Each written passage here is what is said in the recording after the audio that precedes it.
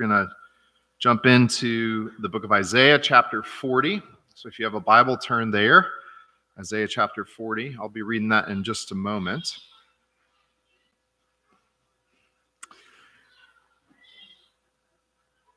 All right. So before I read that, though, I just want to begin with a question, maybe a couple of questions. Are you tired? And I don't mean sleepy, but I mean something much deeper than that.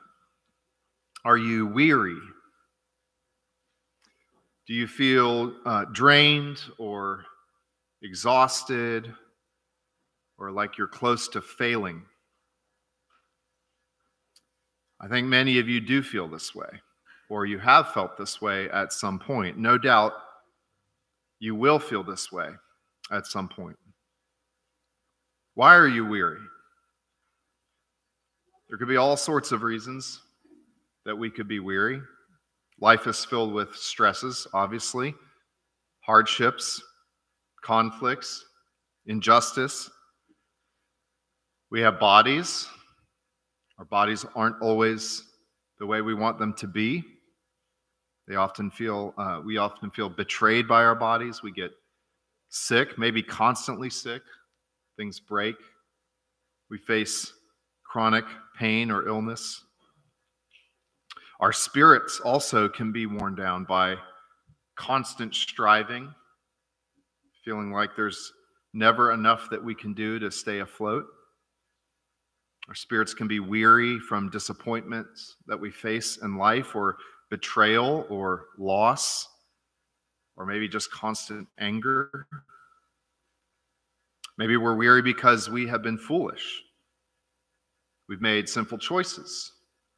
We have bad habits over years of neglecting to discipline ourselves and live in ways that we know we should live. And so as a result, we're facing hardships and we become weary over that. So are you weary? And what do you do with your weariness? So we've been in this new series in Isaiah. We just started last week, and we're looking at this doctrine of God. So we're not really walking through the book of Isaiah like we often do, but we're going to jump around in this book and mine the depths, I hope, of it in hopes to get a clearer picture of who it is that we serve and that we worship and that has made us and redeemed us. Who is God? And we're using Isaiah, the prophet's book, to do that. Now, I said last week that this book took place, the ministry of Isaiah took place from about 740 BC to 700 BC as Isaiah prophesied to Judah.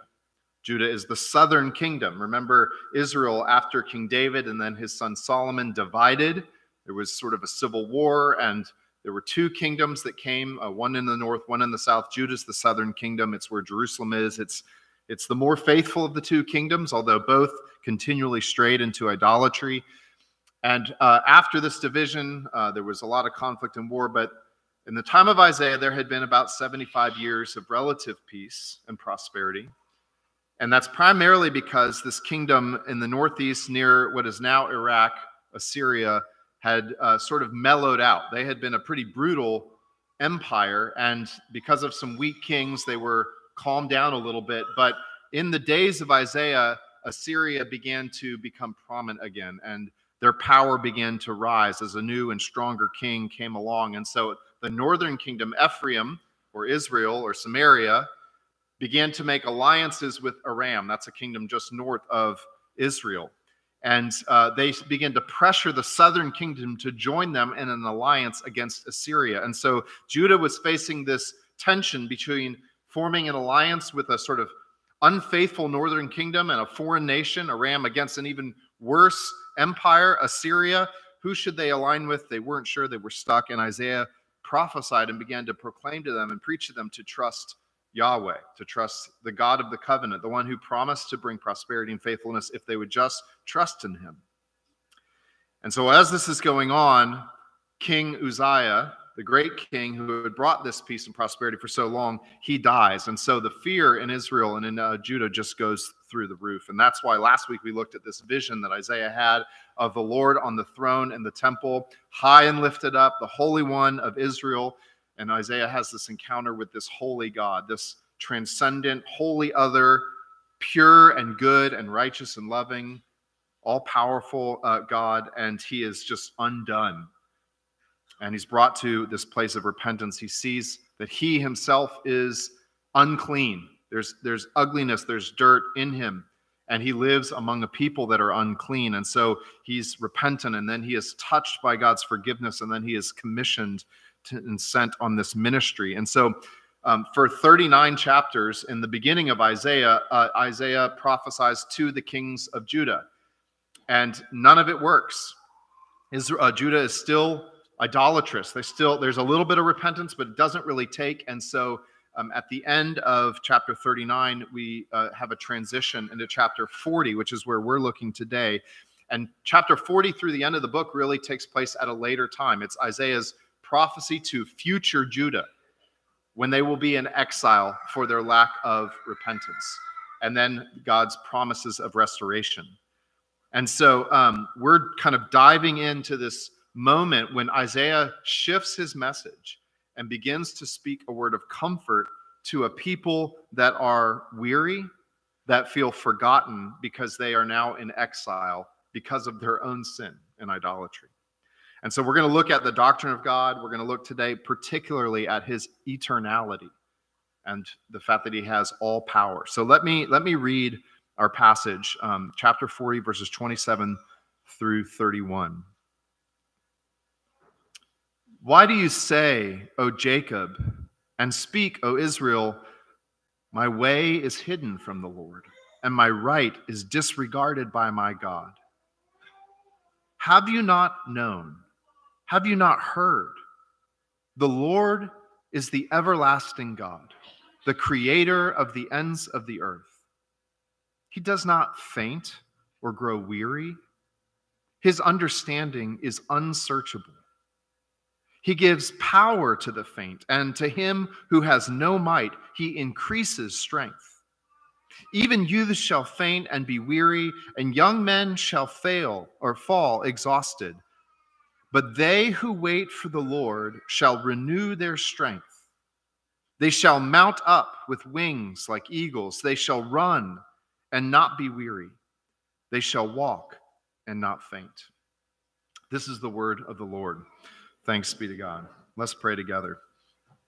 Father, we ask now that you meet us as weary people, as people prone to faint, as people who lack strength, and who cry out in our suffering, not always acknowledging that we brought ourselves into this place of suffering, sometimes being unwilling to just admit it's a broken world and this suffering has nothing to do with us, but we cry out. And we ask that you would meet us here and give us your grace, renew us, strengthen us, that we might run, that we might walk with you. And we pray this in Christ's name, amen. So today we're going to just have 3 points. We're going to look at the everlasting and almighty God. We're going to look at the weary sufferers and the renewed. So first I want to hone in on verse 28 and talk about the everlasting and almighty God. Tim Keller used to say, especially when he was talking with non-Christians or atheists in particular, he would say, you tell me about the God that you don't believe in, and maybe I don't believe in that God either. And I think that's just a really helpful question to ask. We tend to assume that when people talk about God, they mean the same thing. And that's not necessarily true. The concept of God is by no means a universal concept. There's all sorts of different visions of who God is and what he is like. In fact, I would say most people struggle to understand what we talked about last week, that God is holy, that he is completely different than anything else that exists. We think of God as just a sort of part of creation, sort of a bigger version or more powerful version of something in creation, right? I had a philosophy professor in college, and he used to call this idea of God the omni-God. You know, that word omni means like all. So we talk about omnipotent, all-powerful, omnipresent, all that. He's the omni-God. So we take some quality and then we just say God is the one with all of that. And he says that is a God of our own rationality and philosophical construction, and it misses the God that is revealed in Scripture, right? When we predicate God, when we say something about God, God is blank, we tend to think that God is blank in the same way that I might say that about you or I. God is strong, Derek is less strong, but kind of strong, right? We mean it in a totally different way when we predicate it about God, because we cannot really comprehend God's essence. God is holy, and so everything we say about him is a sort of an approximation. It's an analogous way of speaking about who God is. Or sometimes we talk about God in the negative. He's not like us in this way. We are bound in time and space. God is not bound in time and space because God is spirit. He is not matter.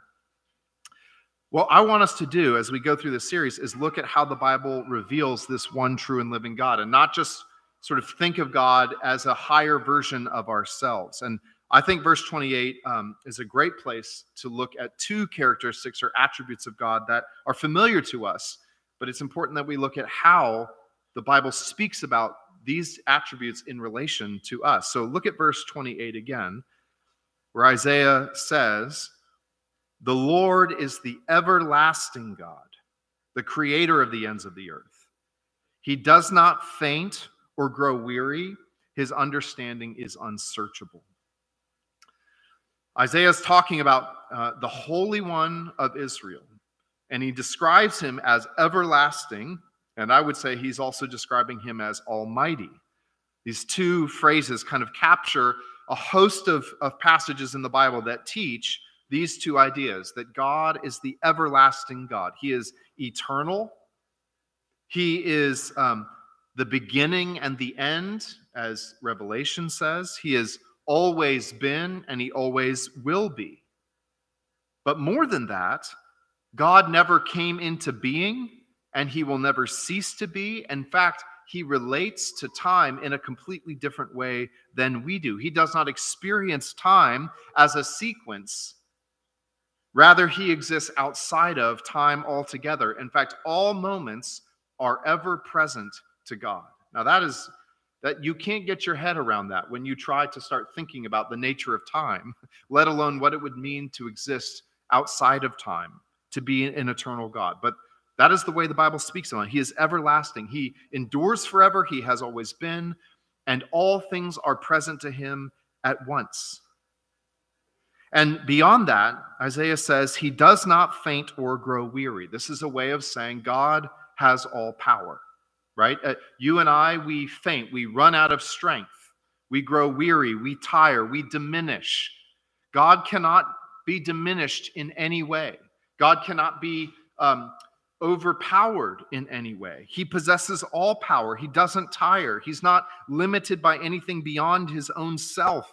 And this is why Jesus says all things are possible with God, because he has all power and he possesses that power differently than you or I. There is no external source to his power, right? My power comes from all the junk that I eat, right?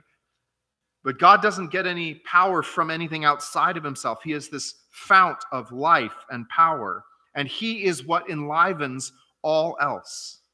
So God exists outside of time, and he possesses all power. Now, what are the implications of this? Well, contrary to atheistic materialism, the universe and humanity is not an accident, right? It's not just meaningless and random. The universe is willed by this divine being, this eternal consciousness. And God knows all that is and all that has ever been and all that will ever be and all that ever could have been. And he upholds all things in the universe, sustaining it and carrying it along. And he directs all things as the ultimate and final cause of everything. And this is why Paul says, quoting a philosopher in the Greek world in Acts 17, that in him we live and move and have our being. I could spend a lot of time going through all of Scripture and just talking about all the ways the Bible says that God is everlasting, eternal, endures forever, has all power. But I think you get the gist of it, as hard as that is to understand. But here's what I'm curious about, which is, how does this description of God hit you? How do you feel hearing this, right? If God has existed for all eternity and has all power, you might be wondering, why didn't he prevent blank from happening to me? If God has all power, that kind of terrifies me a little bit, maybe, because I think I've gotten a rough go of things, and I don't trust that I'm safe. If I can't prevent God from doing things to me that I don't want to be done, or I don't want things to happen to me and God allows it, what sort of agency do I have? Am I just a robot? Maybe some of these questions start coming up in your mind as you hear this description of this transcendent, eternal, almighty God. And so I want to hone in and look at how the Bible brings this truth about who God is to bear on us. And so turn to verse 27 and 28, where we look at the weary sufferers. And I want you to consider the context again here that I mentioned a moment ago. Isaiah has prophesied to Judah. They are now in exile in Babylon, and his prophecy is anticipating how they will feel when they are cast out of their homeland. There's been death, there's been ruin, there's been loss, and they are in a completely new place. It's in this context that we hear this words about who God is. It is in the context of the suffering of his people. And suffering is a universal problem, right? Think about the different types of suffering that we might experience. There's obviously the physical suffering that we face in life, but there's also the psychological suffering, the anxiety, the depression, the despair, the loneliness, the sense of betrayal. There's the relational suffering we might experience, the conflict, the broken relationships. Everyone has to reckon with suffering eventually. And so, the Bible gives one vision of how we think about that. But first, I want to just explore for a second how non-Christians or atheists have to think about suffering, right? And if you think deeply about what it means that the universe, there is no God, there's only stuff, then you have to conclude that suffering is ultimately meaningless, because the universe would ultimately be meaningless, right? That suffering is really no different in this understanding of the world than if a leaf falls to the ground. It's the same as cancer or rain on the earth or people starving, a plant dying, or one animal eating another, or heartbreak. All of these things are just the way the world is. It just is. Suffering is a reality, and you just have to deal with it. There's no other account in atheism for suffering other than to say it just is that way. Life is pain, princess. That's Princess Bride, in case you didn't know that one. Right? So how do you respond to that? As an atheist, you can despair and just say there's no hope. I lack the power to avoid suffering. Death is the only escape. Or you can deny this reality and sort of push it away and say, I can make myself strong. I can fight against death. I can overcome hardships.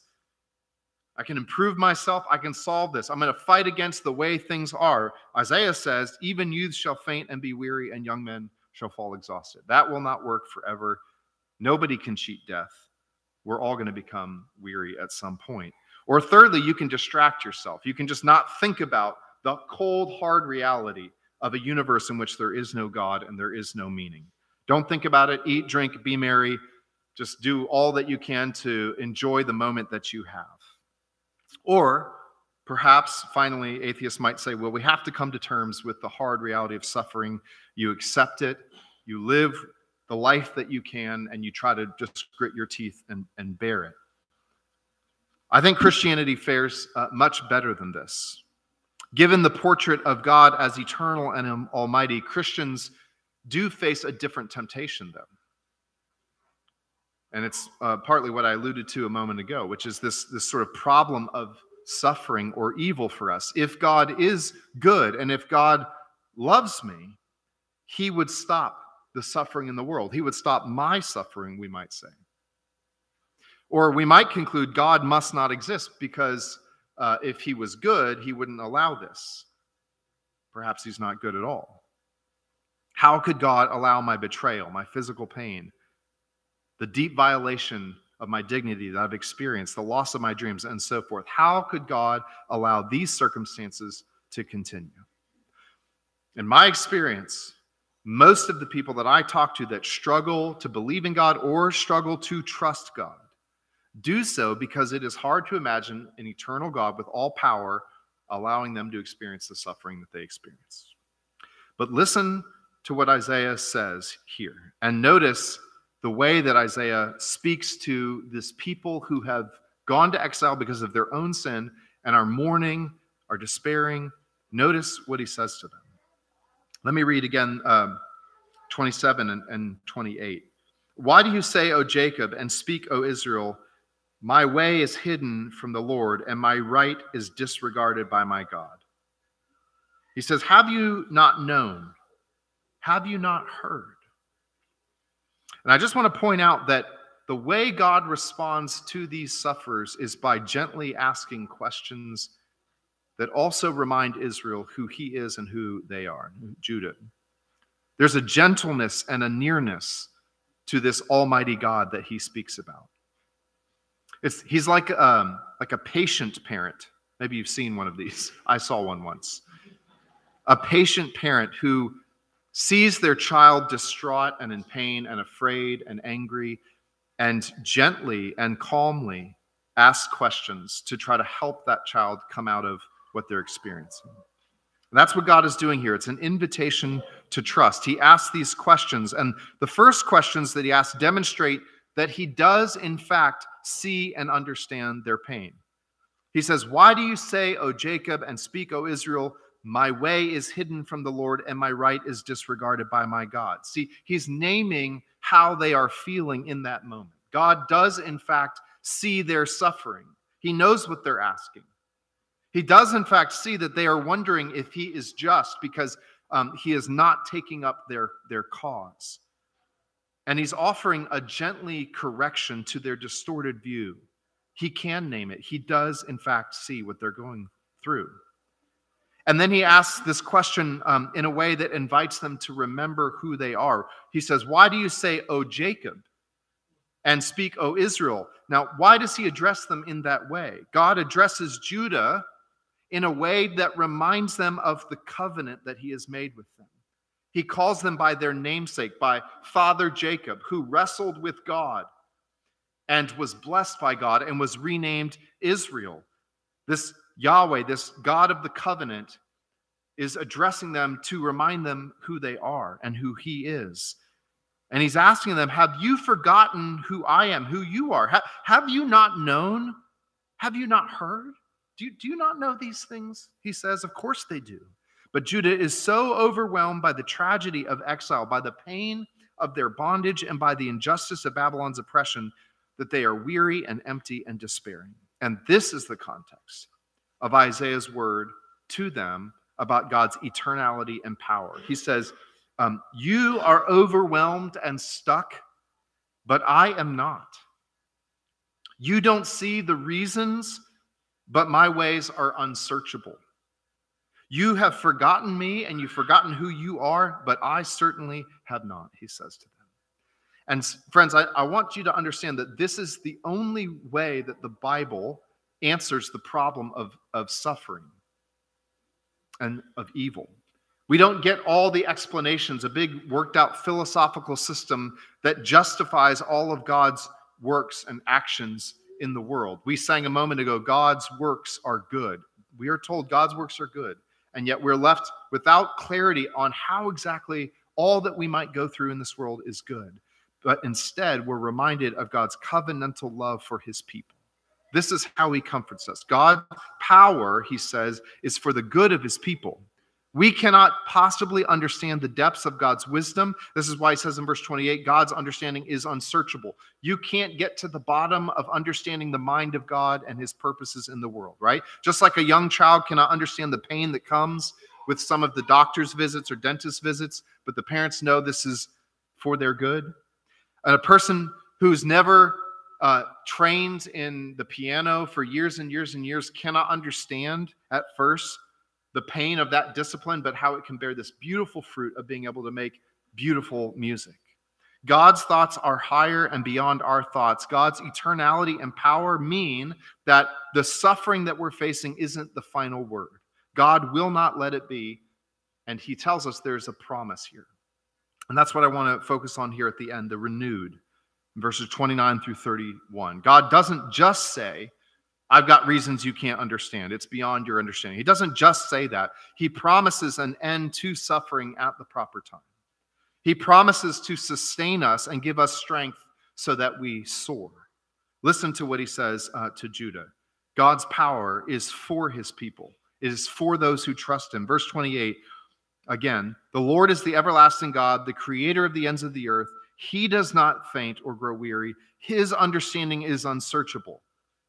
And here's the promise. He gives power to the faint, and to him who has no might, he increases strength. Isaiah is saying God has all power in the universe. He possesses all power. Nothing is hard for him. Nothing is impossible. And he gives power. He gives strength to those who are faint and weak. And he reminds us, even youths shall faint and be weary. There's nobody, even the strongest among us will faint and grow weary and be exhausted. Even empires and kingdoms will fail. But he says in verse 31, they who wait for the Lord shall renew their strength. God renews the strength of the faint and the weary, of those who wait for the Lord. Now, what does he mean by that? This is another way of saying hope in God. They are patiently trusting him. They have expectation that God will do what he says he's going to do. And that is going to bring renewal, he says. And he gives 3 examples of this renewal. Essentially, he's saying those who wait on the Lord will be renewed, and they're going to do impossible things. And he says that in 3 ways. They will mount up, or they will rise up on wings like eagles. Now, think about that image in a time when there were no planes, right? Now we think, wow, eagles, that's pretty amazing. But we have planes that go to, we go to space. So we think, oh, that's quaint. But think about living in a time when no one could possibly imagine flying through the skies and soaring like the eagles, this magnificent beast. And Isaiah says, this is what the Lord will do for you. You will mount up. You will rise up and be able to soar like eagles. You will run and not be weary, walk and not faint. Think about what that would mean in a time when you walked everywhere and there were no machines. You could only get so far so fast. And he says, there will be no growing weary or growing faint. Now, all of these images are powerful in and of themselves, but all of them also echo God's delivering of Israel out of Egypt in slavery. It's a hearkening back to Exodus 19, where the Lord brings Israel out and they mount up on wings like eagles. It's an image of release from bondage, from exile, which is exactly where Judah is in Babylon. And so what Isaiah is saying here is those who trust in Yahweh, the eternal one, the almighty one, they will be delivered. Now, how do we know that this promise is true? That the power of the eternal almighty God is for our good. We know this because this everlasting almighty God became faint and weak to the point of death in order to renew us. God did not remain distant and powerful. God took on human flesh in the person of Jesus Christ in order to suffer and go into the deepest exile with us and for us. Friends, Jesus Christ, the one who has all power, unbound by time, came into time, into space and time, took on a human body and became weak and vulnerable. Christ lived a life of joy and love, and he poured himself out so that he was faint and weary regularly throughout his life.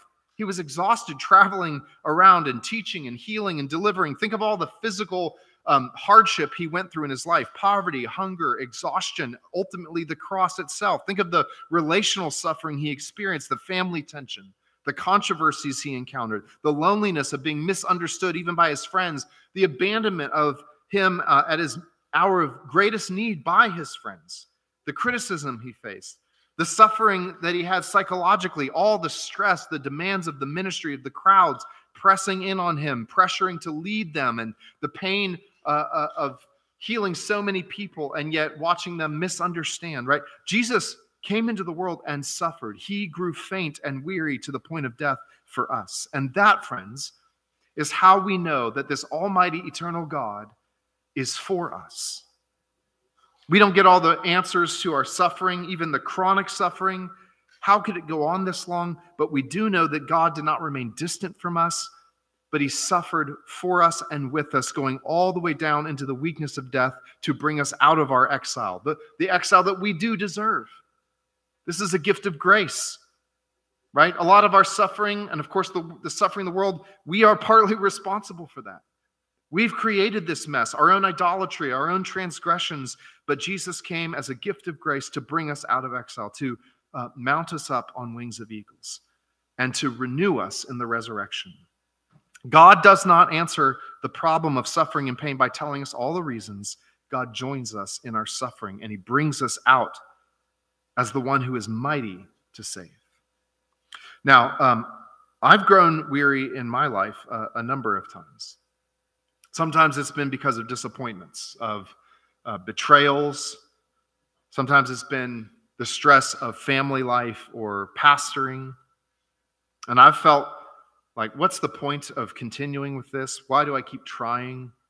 Why doesn't God do this instead? And I think I shared a year ago when I was heading out to sabbatical, I felt pretty lost. And I was fainting. I was weak. And what I have experienced many times in my life is that the Lord, as I look to him, has provided the strength that I needed for that time. Right? I've not entered into the resurrection yet, but the Lord provides the strength for that moment, for that time. And I say that because I know, many of you are in very hard seasons where you are fainting and you're growing weary and you don't know how you're going to make it. And so I just want to give you a few things to think about and to hopefully do as a response to this portrait that we're given today in our passage. And the first is that I want to invite you to attend to God's presence, which is just to say to pray. And I think when I preached on praying in Matthew just a couple months ago, I talked about prayer as attending to the presence of God. God is always present everywhere. He's always around us. And prayer is when we take a moment to attend to that presence. We recognize that God is with us. And that's especially important when we are suffering and when we are fainting and when we are feeling weary, is to remember God is near to us. And he is present to sustain us and to comfort us. And that is the first step in waiting on the Lord, is to attend to the presence of God, to remember that you are not alone and that he is with you. And then as you do that, the next thing is to lament to God, to cry out to him, to pour out your heart to him, and to be honest about your pain. He can handle it. He can hear you say, I don't get this, it hurts, I want it to be over, why won't you do something about this? He can handle that. What's dangerous for you is to be silent about that and to not talk to him in the midst of your suffering. And then thirdly, I invite you to remember. This is what God is saying through Isaiah to Judah. He's asking those questions to invite them to remember who they are and who he is. Remember who you are. Remember who God is. Normally, this renewal that God brings is in part related to us forgetting who we are. And as we remember who we are, we find there is strength to persevere through what we're facing. And we also have to remember that God doesn't provide us all strength that we would want right now. He provides the strength we need for today. And it's easy to overlook that. It's easy to think that God's not listening to us, but he is giving us what we need today. Because ultimately, these promises that he gives to Judah and to us are fulfilled in the resurrection. That is when we will truly be renewed fully, and we will mount up on wings like eagles, and we will not faint or grow weary, because we will be given new bodies and will live forever in the presence of God. And until that time, we get just enough to walk in the paths that God has set for us. And then finally, again, encourage you to wait on the Lord. This is what it looks like to walk in faith, to patiently trust that God will supply you with this strength. This whole passage is an invitation to trust in God.